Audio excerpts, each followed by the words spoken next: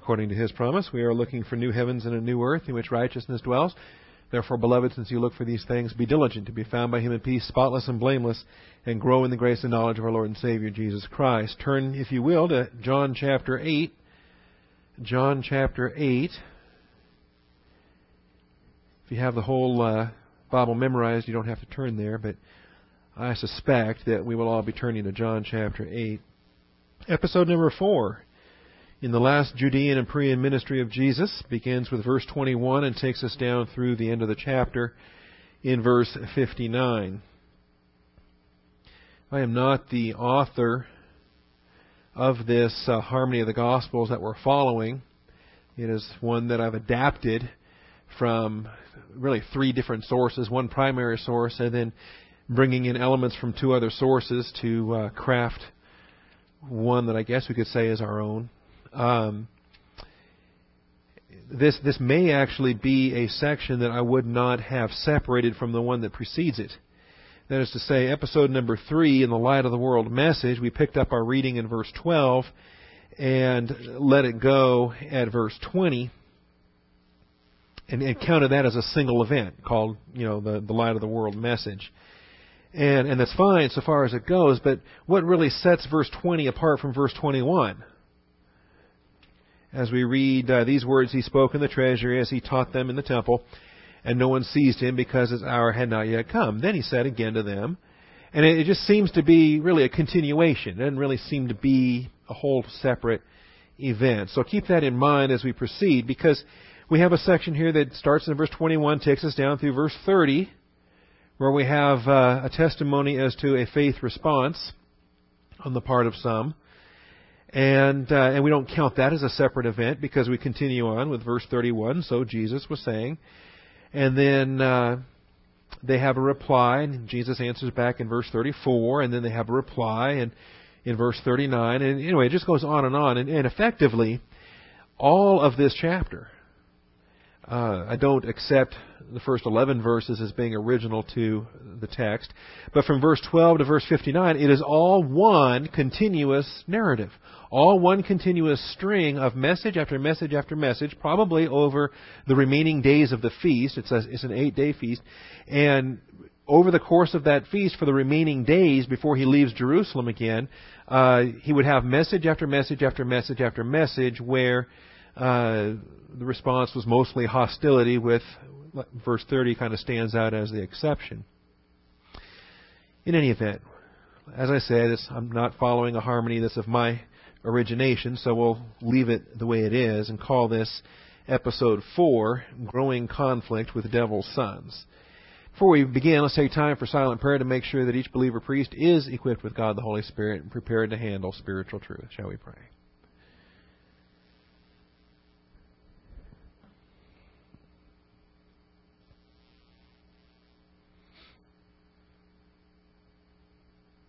Almighty Father, we thank You for the truth of Your Word and the privilege and blessing that we have this morning to assemble together and to receive instruction. Father, we thank You for the authority that we have under the Scriptures to assemble together, the scope of our present stewardship and dispensation. Father, I thank You for the freedom that our nation offers for local assemblies to gather together without fear of arrest or other persecution. And Father, I thank You that we have a body of believers that are committed to the truth and that are committed to operating within the biblical parameters, Father, that we are the household of the living God, the pillar and support of the truth. And Father, I thank You that we keep first things first and we do not allow ourselves to be caught up in areas of distraction, areas that would diminish our purpose and diminish our activity here.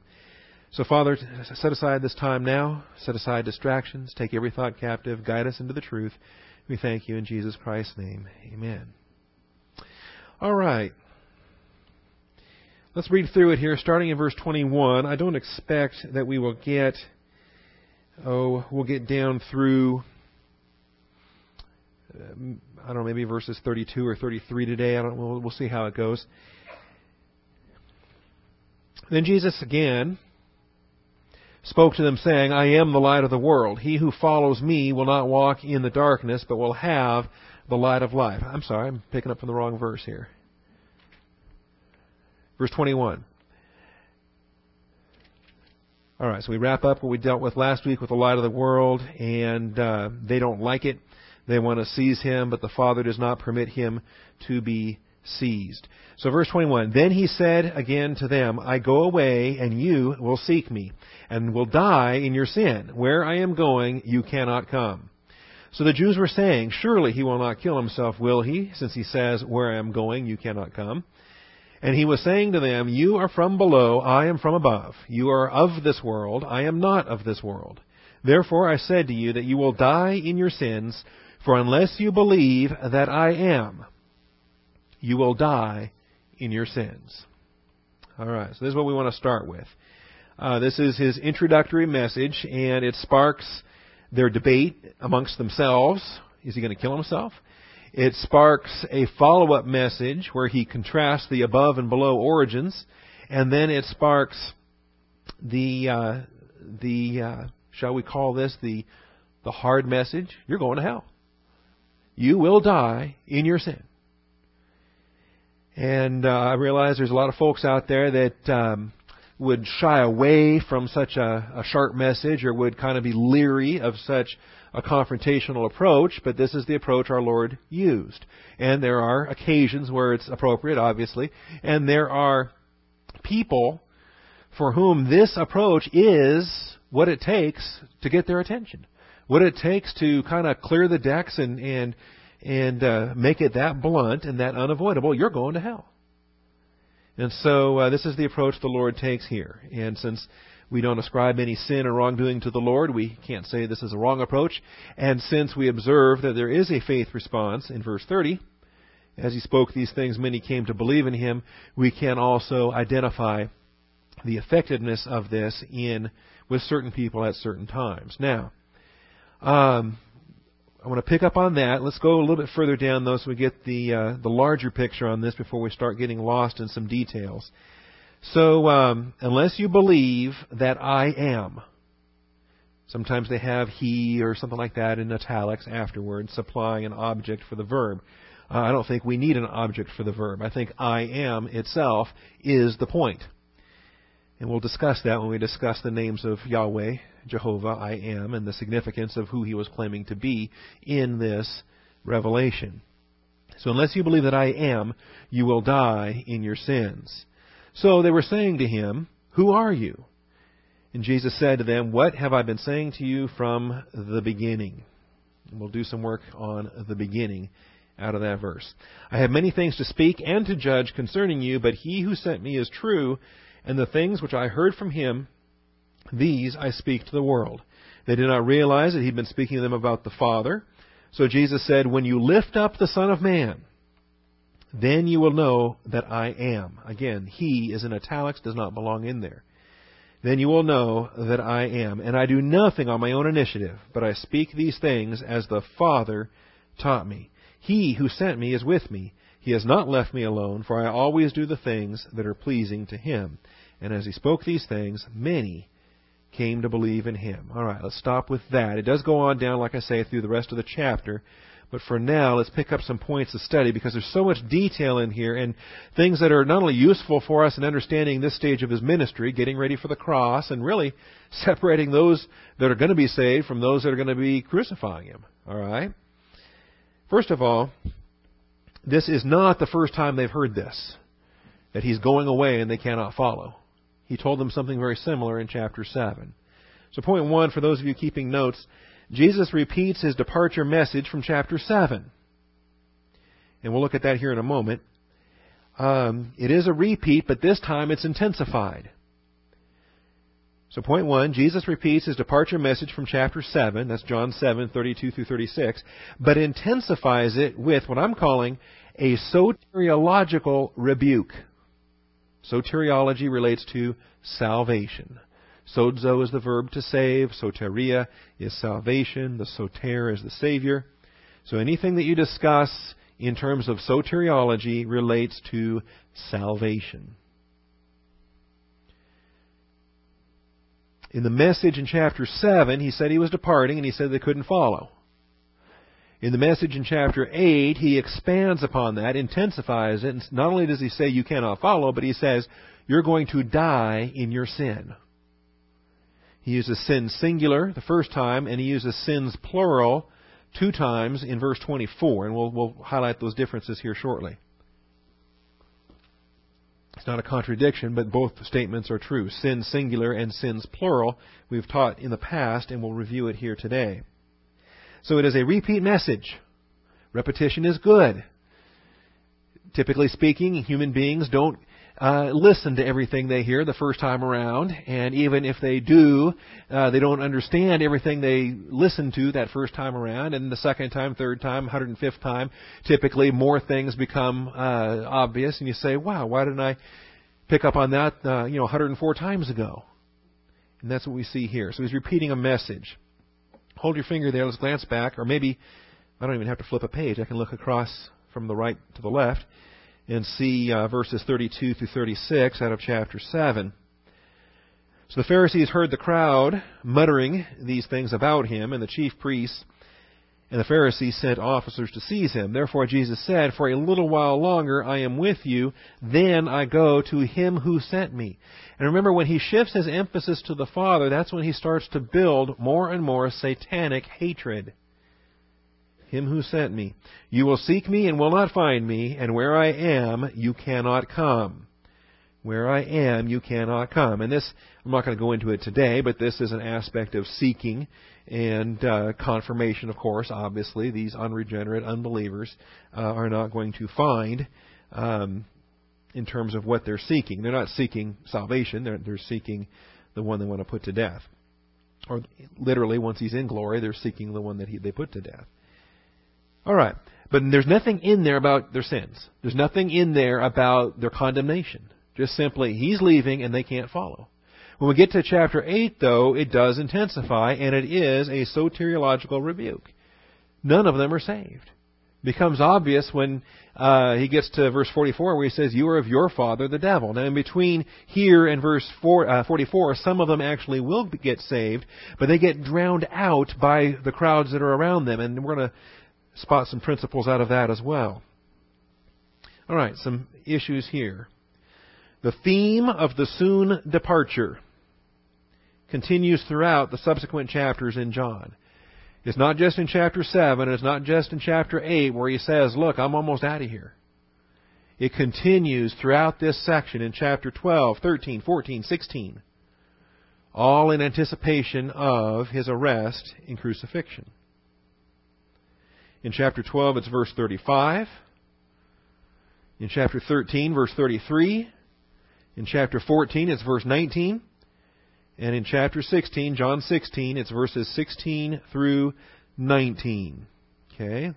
Won't take us terribly long. Let's look at each of these, starting in chapter 12. So you see the intensification from chapter 7 to chapter 8. Chapter 7, I'm leaving, you cannot follow. Chapter 8, I'm leaving, you cannot follow, you're going to die in your sin. Chapter 12.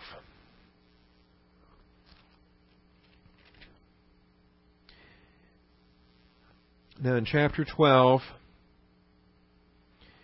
he's been anointed in Bethany, he's gone into Jerusalem, the kids are singing Hosanna, great stuff here on Palm Monday. Andrew will be useful. Philip and Andrew are used to bring some Greek tourists here to see Jesus. He's praying his prayer of trouble in verse 27. Now my soul has become troubled. Nothing wrong with brutal honesty in your own prayer life. You know, who are you trying to fool, or who are you trying to impress, or who are you trying to convince that you don't have any problems? The Lord knows all your problems. So in your prayers, if your soul is troubled, lay it out there and say, Father, my soul is troubled. That's what Jesus does here. And what shall I say? Father, save me from this hour, but for this purpose I came to this hour. See, prayer is a great time if you're tossing around possible alternatives or ideas or this or that. If you're tossing that around in your thinking, it's not sinful. Christ isn't sinning. But what you have to do is at some point you got to stop kicking around the dumb ideas and admit, okay, this is a dumb idea. Zero in on what the Father wants for you to do.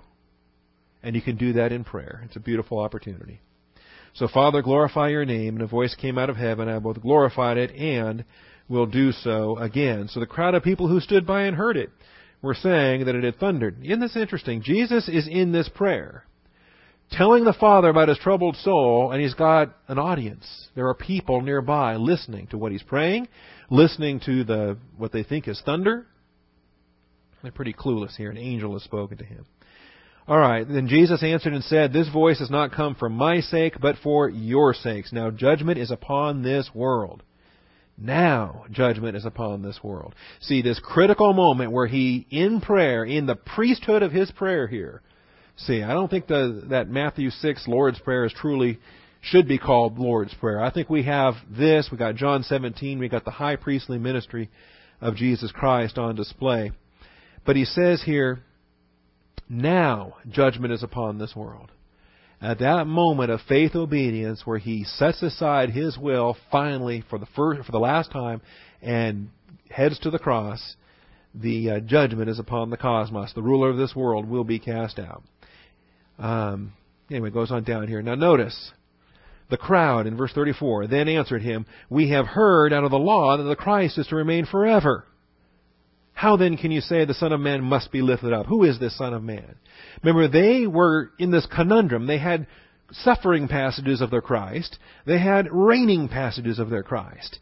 And which ones got to be pretty popular over the years, do you think? Right? The reigning passages. Yes, stomp on those Gentiles. Yes, we want the mountain of the house of David to fill the earth. We want the dominion of Israel over the Gentiles. We want to plunder their sons. We want kings to bring their treasures. All of those, and yes, we want the Christ to reign forever. All of those passages are true. But to look at the other passages that don't conveniently fit into your theological scheme and then say, well, we don't want to pay attention to those, or, well, we're going to act like they're not there. That's a problem. Because those are also true. Everything God says is true. The passages we like, the ones we want to stress, those are true. But the passages maybe that we're not comfortable with, we better adjust what causes us to be comfortable. Because God's Word is there for our blessing. So, we heard that the Christ is going to live forever. Well, what about these other verses that says, like the sheep before its shearers is silent? Is that not also true? Don't allow yourself to fall into the either-or mentality that starts to edit the Bible into what you like. Accept the both and philosophy that if God says it, it's true. So far as we handle our hermeneutic dispensationally and properly. You understand. All right. Now, so he says, "For a little while longer the light is among you. Walk while you have the light, so that darkness will not overtake you. He who walks in the darkness does not know where he goes. While you have the light, believe in the light, so that you may become sons of light." All right?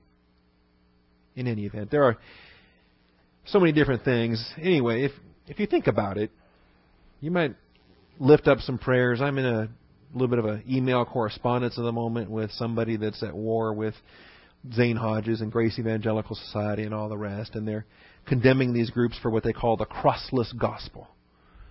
And it's very disturbing. It's very disturbing.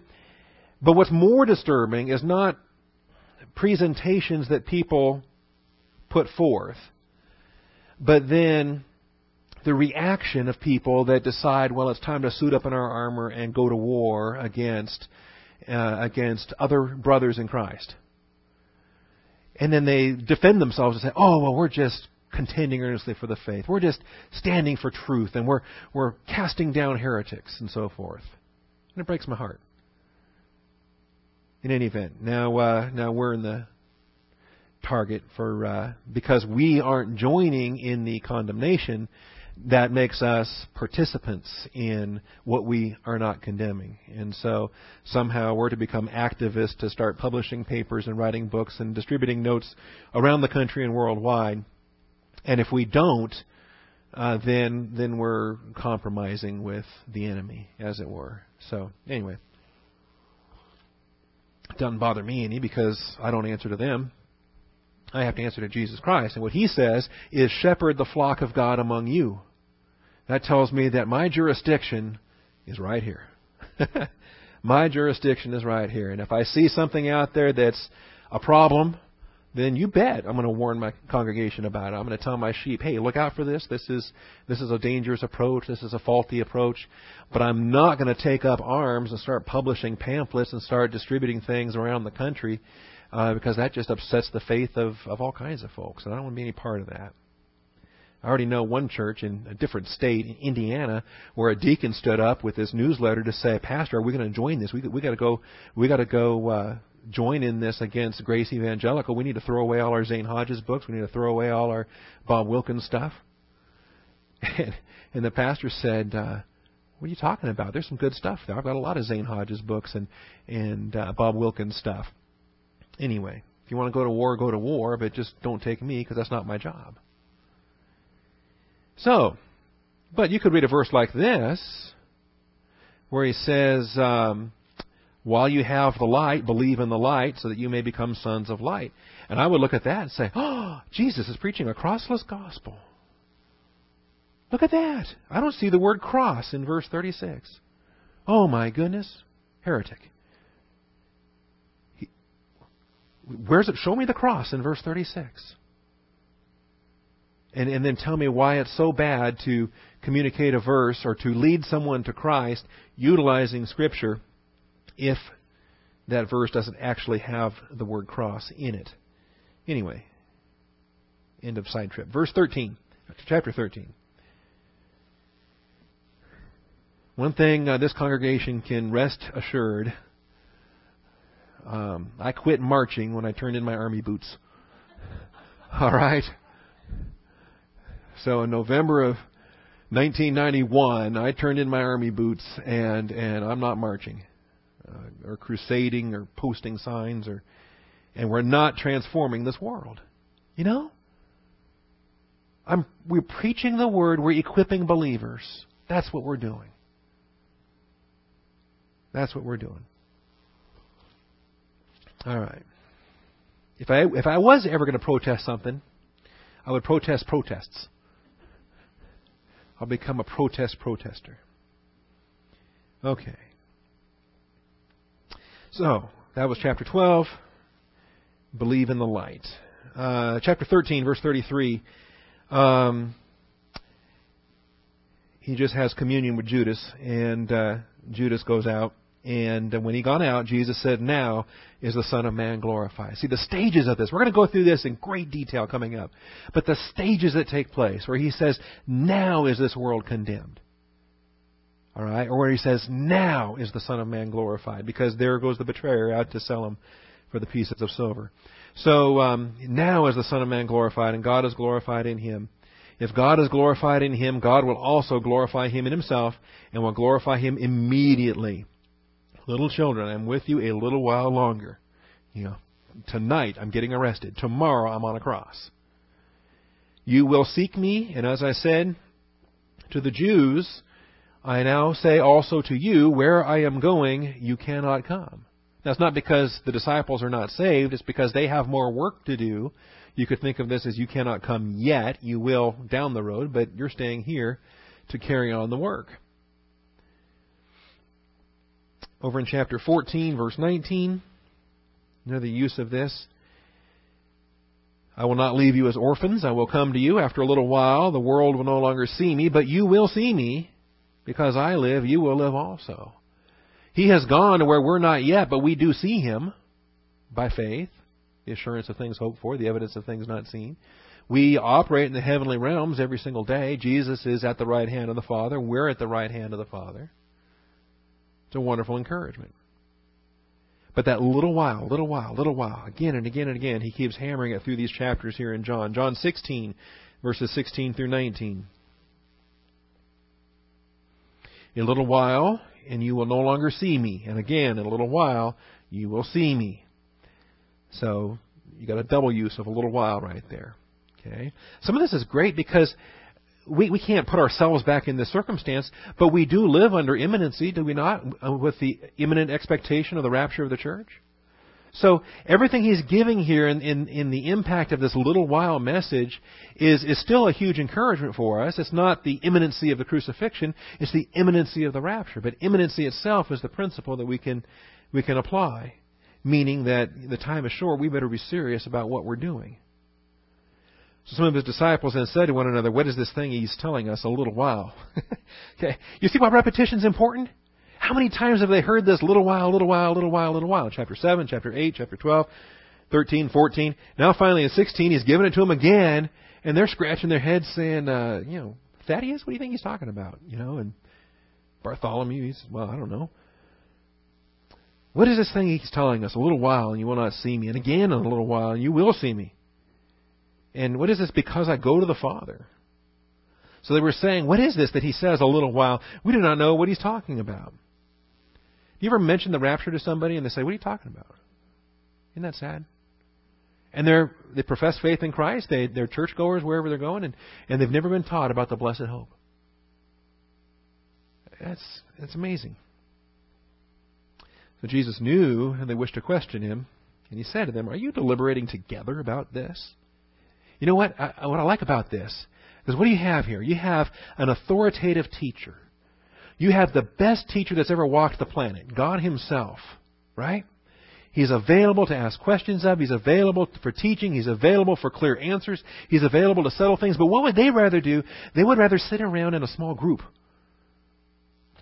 and take turns asking their questions and throwing ideas back and forth. And gee, Fred, what do you think? And no, I don't know, Bill. And this, it's the model today that churches get all wrapped up about these small group deals, and they have a stated, in writing, opposition to an authoritative pastor in a church. Are you deliberating together about this? That I said, a little while, and you will not see me, and again, a little while, you will see me. Truly, truly, I say to you, you will weep and lament, but the world will rejoice. You will grieve, but your grief will be turned to joy. Again, I think that comes into this contrast we're about to look at between the above and the below and the different perspectives. Things this world rejoices over, we weep. A court ruling comes down and you got two sides. You got one group of people raising their hands, hooray, hooray, this is the greatest thing in the world. And you've got another group of people that hangs their head and just says, Lord, how much wrath are we under? And that's the distinction between the wisdom from above and the wisdom from below. Okay, back to our text then in John 8.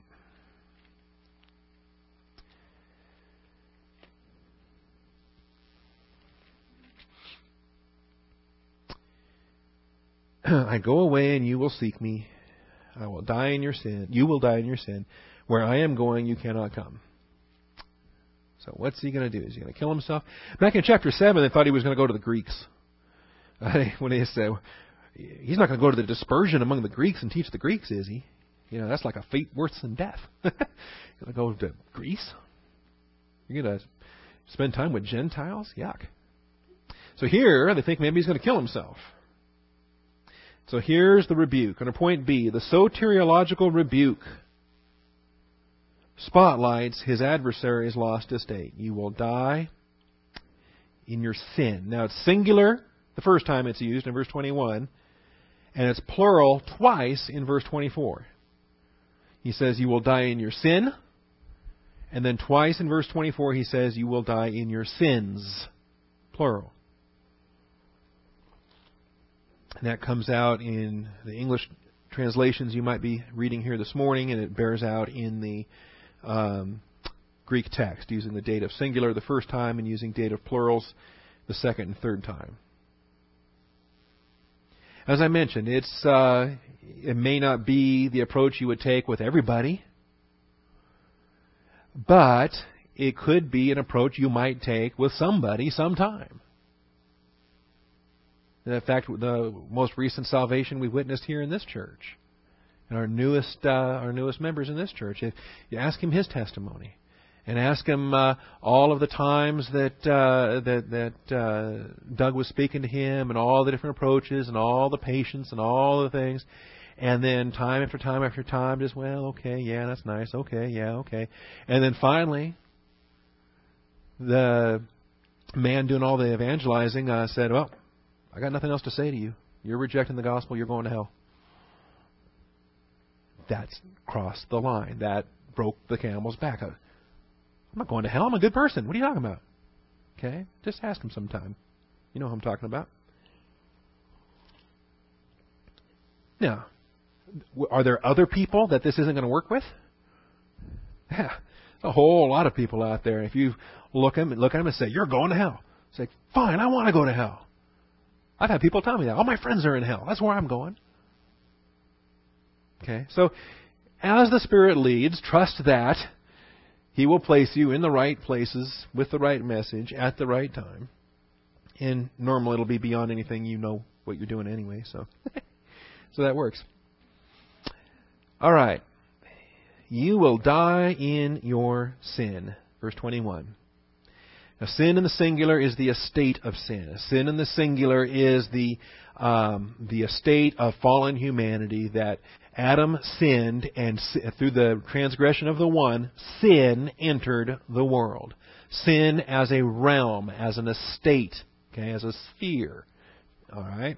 And sin as a sphere is what every human being is born into, which is what provides for the total depravity, the complete hopelessness of the human race without Christ. That's sin in the singular.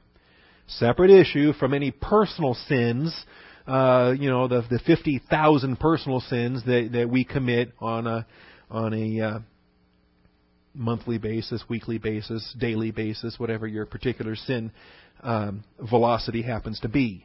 Okay? Some people can do 50,000 sins an hour, maybe. I don't know. Or maybe it takes you a whole year to get 50,000 sins in there. But anyway, I exaggerate. I throw big numbers out there just to do so. But those are the sins plural. Sins plural are personal sins, the deeds, the actions, the things for which we will give an account. Okay? But sin as an estate has nothing to do with anything we've done, because that estate came about in the fall of Adam, and we weren't on the scene. Okay? We had nothing to do with us. It's almost like, I've said this a couple times, people get kind of weird. I said, you're condemned by grace. If you ever want to think about it, the lost estate of sin that we're condemned by in Adam is, at its heart, a grace provision.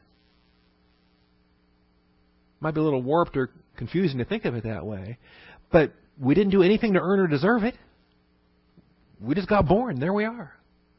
So if it's not something we earn or deserve, what is it? It's grace. It's grace. Our condemnation in Adam, the lost estate in Adam, is a grace provision. And I find that to be an amazing corollary to the solution, the answer, the provision of salvation by grace through faith. Again, nothing we earned or deserved. God is working out His plan to glorify His Son. And I love that. All right. If you don't follow that or don't like that, then don't repeat it.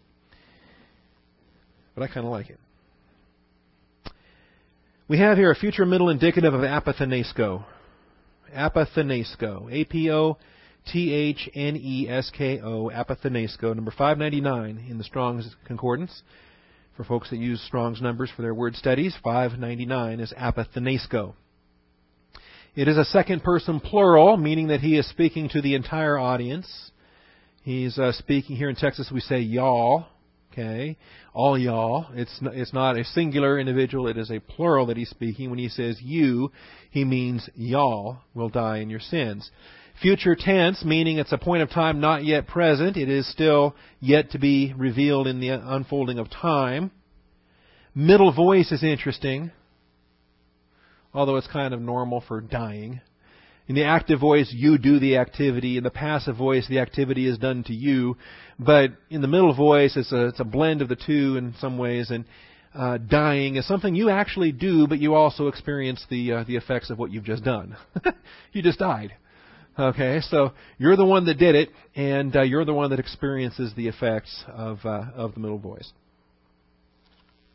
The middle voice, the subject accomplishes the activity of the verb, but has an interest in the results, which is what we learned from Ron Merriman, Pastor Ron Merriman, that's right. He taught us about the middle voice down in Houston 2 years ago now. He tells us that this guy's 87 years old. His wife is 86. They're just the sweetest folks in the world. And he was explaining middle voice to us as a Greek lesson, impromptu Greek lesson. And he says, I always kiss my wife in the middle voice. He says, because the subject accomplishes the activity but has an interest in the results.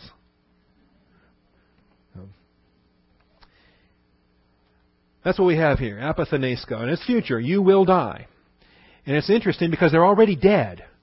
It's like they themselves are the literal illustration of what Adam and Eve were when they were told, dying, you will die. And that the moment they ate from the fruit, they died.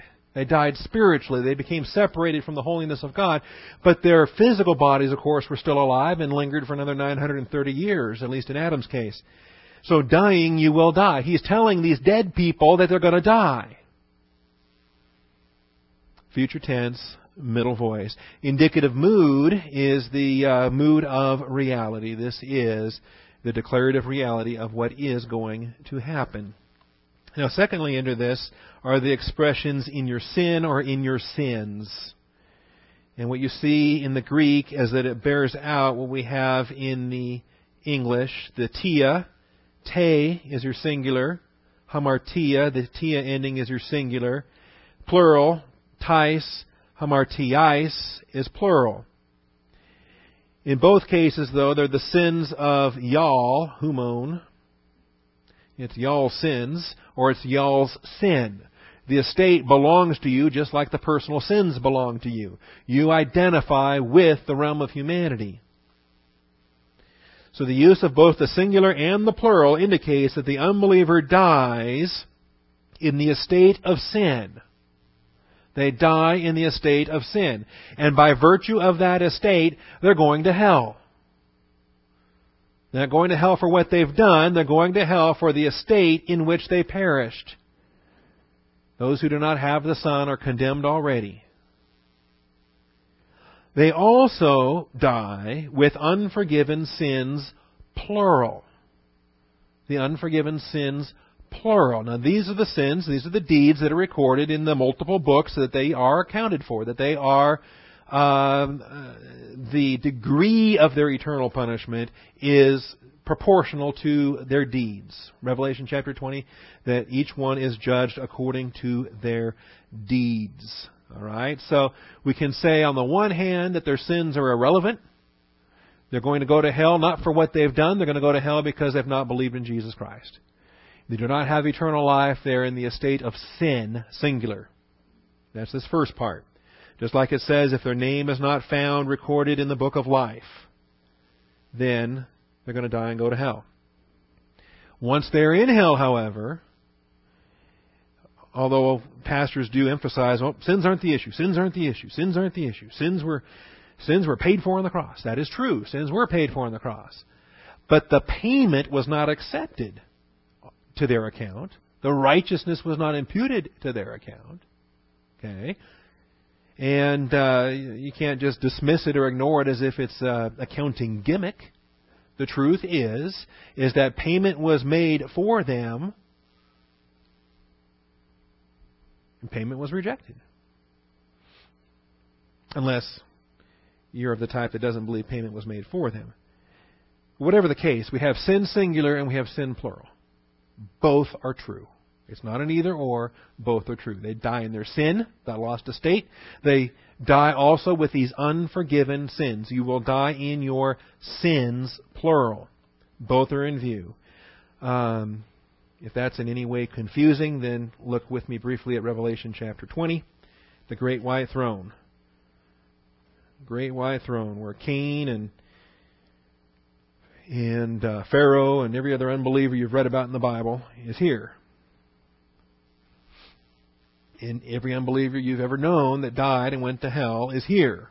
Hades chokes up the dead, and they stand here at the great white throne. The great and the small, standing before the throne. The books, plural, books, were opened. And another book, singular, was opened. I want you to note the difference between the singular and the plural, because they're exactly like the difference in the singular and the plural here with sin and sins. The book singular is the book of life. And if they're no longer in the estate of sin, singular, then their name is recorded in the book of life, the book singular of life. And then there's the books plural. So books plural were opened, and another book singular was opened. And there's a reason why that singular book is separated from the plural books. You don't just throw it onto the pile and count it with all the other plural books and just call it books. You've got books and you've got a book, which is the book of life. The dead were judged from the things which are written in the books, plural, according to their deeds. This is the accountability. What we sow, we shall reap. This is the degrees of punishment that are intensified. In fact, when Ezekiel was given a guided tour of hell, he saw the Assyrians at the very bottom layer as the most wicked nation to ever walk the earth up to that point of time in human history. And when the Lord took him on that tour through hell, they were at the bottom. Not that I would want to be in hell anywhere, top, bottom, or in the middle, but the bottom's got to be worse than anywhere else in hell, don't you think? Some of this is terminology maybe we're not capable of grasping. But now notice, though, the one criteria for salvation remains the gospel. Verse 15, if anyone's name was not found written in the book, singular, the book of life, he was thrown into the lake of fire. So nobody who's cast into hell for what they've done. You go to hell because you don't have eternal life. You're not in Christ.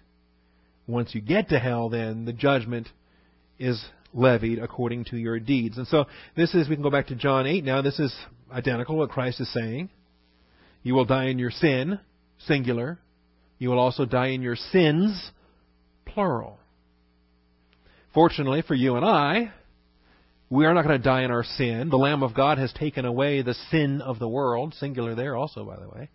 And our sins have been forgiven. We've been washed clean, white as snow. They're not going to be brought up. When our books are open and our deeds are referenced, it's not sins that are going to be referenced. It's going to be the production that's evaluated. Divine good versus human good production. So there's the detail on that. Thirdly, point C. The contrast between below and above. The contrast between below and above was true for Christ and becomes true for us as well. The contrast between below and above was true for Christ. Going all the way back to chapter 3, also stated here in chapter 8. In John 3, you've got verse 13 and verse 31. In John 8, it's our verse here in verse 23. It becomes true for us as well. The moment of our salvation, we are born from above. We are no longer of this world. John 17, verses 14 and 16. Let's look at those and we'll finish the point. The contrast of above and below. Wisdom and ways are critical for believers to understand. But before we get to that, let's look at these other passages. The contrast between below and above was true for Christ.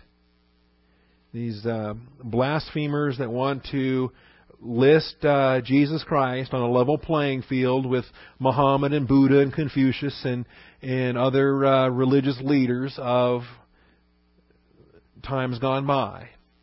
And they say, oh, well, he was a teacher. He was a good moral man and so forth.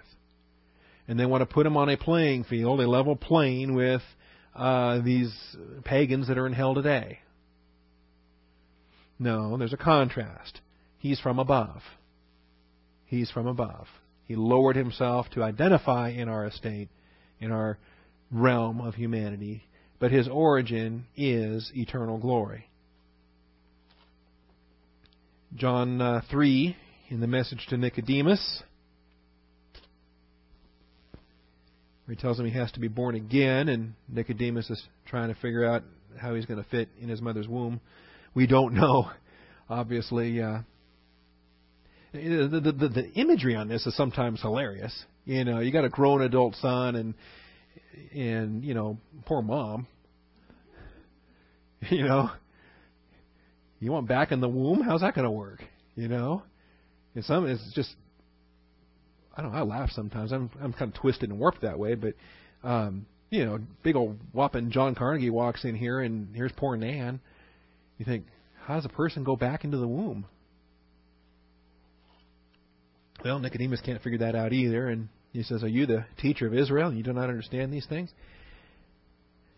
Truly, truly, I say to you, we speak of what we know and testify of what we have seen, and you do not accept our testimony. If I told you earthly things and you do not believe, how will you believe if I tell you heavenly things? See the contrast? Then verse 13, no one has ascended into heaven but he who descended from heaven, the Son of Man. Of the greatest testifiers in the history of the world, you want to know what heaven's like? You want to know how to get there? Why don't you ask somebody who came from there? All right. So there's the contrast. And down in verse 31, he who comes from above is above all. He who is of the earth is from the earth and speaks of the earth. You know, think about it. This is universal. You speak where you came from, right? You know who speaks more French than anybody else in the world? Yeah, people in France. Yeah, and it's just okay. It's kind of obvious. Now, if you're from the world, what's your native tongue, so to speak? Yeah, you're a cosmos native because that's your origin, your birth, your nature until it's transformed and you're given a new nature. Well, where's Jesus from? What's his tongue? What's his message? What's his origin? See, and so he's using this to make the point into contrast below and above. For us, it then becomes the struggle after salvation. We want to spend more and more time reflecting our new nature, and hopefully less and less time reflecting that old nature, which we're commanded to put away, even though we tend to put it back on. It's like that, that old nasty, ratty, stinky shirt. It ought to be in the trash by now, but you know what? It is so comfortable, you still pull it out and wear it as often as your wife lets you. And that's the nature of the old man. We're told to lay it aside. But we get, I'm going to put that thing back on again because it's fun and my carnal nature likes it. So we got above and we got below. Jesus gave that message in chapter 3. Here we get it again in chapter 8. In the high priestly prayer of John 17 is where we see our own application as he's interceding on our behalf to the Father.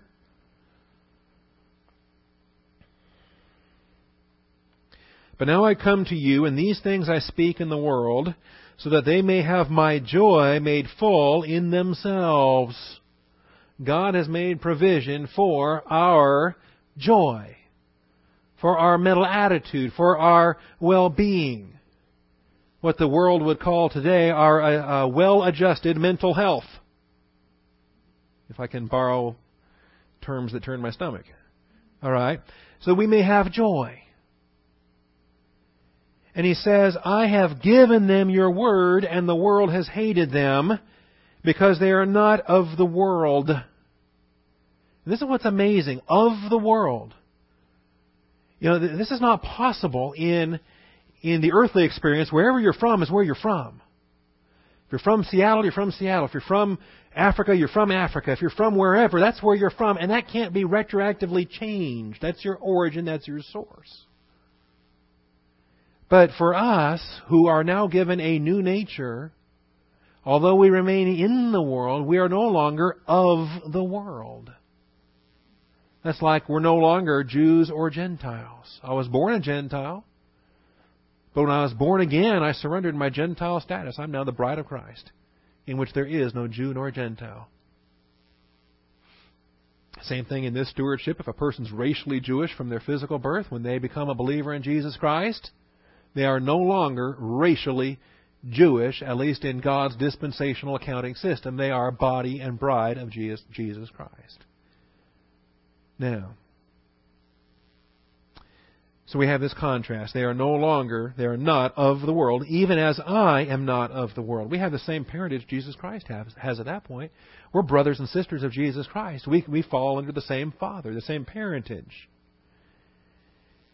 I have given them your word. Let's see. Let's go to verse 15. I do not ask you to take them out of the world. Or we might say, I don't ask you to take away all their problems. I don't ask you to give them this millennial life of flowery bed of ease, no problem-free, conflict-free, Pollyanna kind of lovey-dovey Christianity. That's not what it is. I do not ask you to take them out of the world, but to keep them from evil or the evil one. That is, to offer the divine protection necessary to endure in the angelic conflict. They are not of the world, even as I am not of the world. Sanctify them in,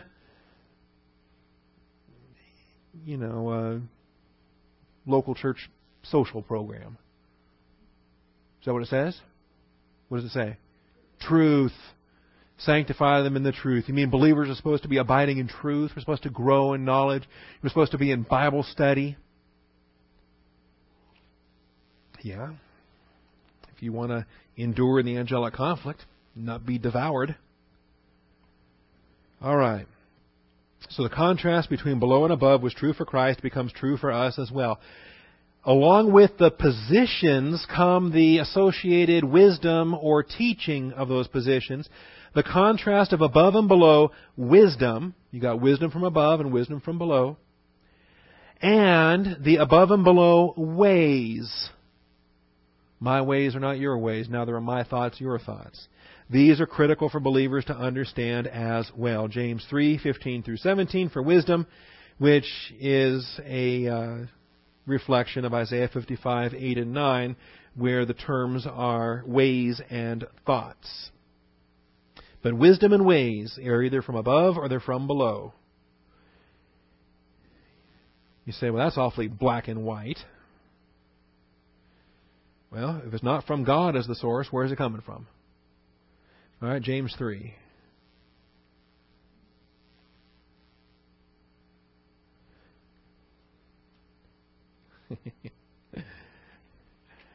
Oh, I tell you. If I wasn't a pastor, I wonder if I would be my pastor. If I would listen to myself, or if I go find somebody else that made more sense. Does it ever get frustrating when in the top half of the hour you hear something like, don't fall for the either or trap, it's both and. And then in the second half of the hour, it's either or. Because it's either from God or it's from the world. So in this half of the hour, I'm saying don't fall for the both and trap. I'm saying it's either or. It's either from God or it's from the world. Both are true. The first half of the hour, dealing with what God said, is always true. Everything God promises is both and always true. But God's not the only one spouting forth information, and the liar has to be rejected. All right. James 3:15 through 17. This wisdom, let me back up. Who among you is wise and understanding? Well, we might point out, biblically speaking, Solomon was the wisest human being ever to walk this planet until Jesus. And then Satan was the wisest creature ever to inhabit this universe until Jesus. And what happened to both Satan and his wisdom and Solomon and his wisdom? So if you're raising your hand here saying, oh, I'm wise, I'm understanding, well, then this is written for you. Let him show by his good behavior his deeds in the gentleness of wisdom. So in other words, you make application of that which you possess. But if you have bitter jealousy and selfish ambition in your heart, what you think is wisdom has actually been corrupted. And that's what happened to Satan. That's what happened to Solomon. Bitter jealousy and selfish ambition in your heart. Why did he accumulate all those women? What jealousy was driving all those women? What jealousy or bitterness or selfish ambition was driving that harem of 1,000 women? Well, this wisdom is not that which comes down from above, but is earthly, natural, demonic. Okay? It's one or the other. It's either or, because God said so. For where jealousy and selfish ambition exist, there is disorder and every evil thing. That's not God's wisdom. That's not God's wisdom. The wisdom from above is first pure, then peaceable, gentle, reasonable, full of mercy, good fruits, unwavering, without hypocrisy. Anybody that tells me they can't tell the difference between God's wisdom and the world's wisdom, I say, well, then you're not using God's wisdom to tell the difference. You're using the world's wisdom to try to tell the difference, and you don't find any difference because you're that blind already. You couldn't be any more opposite from the descriptions in verses 16 to the description in verse 17. And the seed whose fruit is righteous is sown in peace by those who make peace. This is why, by the way, when we discuss various aspects in different things, if people want to ask my opinion of going to a psychiatrist and trying to solve their problems, I ask, well, what's wrong with God's method? Do you want to use the world's method all the time? What's wrong with God's method? Do you use the world's method for other problems you come across? Say, I've got a marriage problem. Okay. You want to use the world's method or you want to use God's method? I've got financial struggles. All right. You want to use the world's method or you want to use God's method? And it doesn't matter. Pick any subject in the universe. All right. You want to use the world's method or you want to use God's method?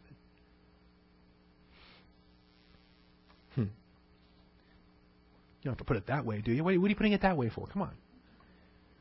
All right. This can also be God's method too. Can't God work through this? All right. Isaiah 55. No, there is a difference. The source is either from above or below. The activity is either a promoter of peace and godliness, or it is the promoter of selfishness, jealousy, ambition, and all the rest. Isaiah 55, 8 and 9. See, this truly comes to the core of who God is, how He reveals Himself, and how we function in His plan. Isaiah 55. Isaiah 55.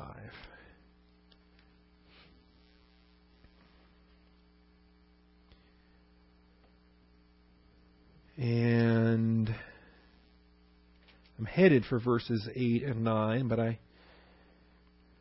just like verses that have ho in them, and that goes back to verse 1 with ho. Everyone who thirsts, come to the water. See, that grabs your attention, doesn't it? Someone stands up there and shouts, ho. Everyone who thirsts, come to the waters, and you who have no money, come, buy and eat. Come, buy wine and milk without money and without cost. There are some evangelists that don't like using the word come in their approach. I don't object to it because the Bible uses it in so many places. And we've got wine and milk and money, and there's no cross. This must be one of those crossless gospels again. All right, verse 3, incline your ear and come to me. Listen that you may live, and I will make an everlasting covenant with you according to the faithful and mercy shown to David. And it goes on. Verse 6, seek the Lord while He may be found. Call upon Him while He is near.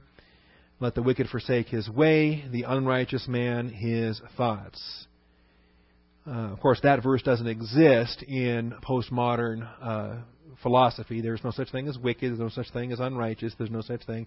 What's right for you is fine, but don't judge them for what they're doing. How do you dare say they're wicked or unrighteous? They're okay with it. It's good for them.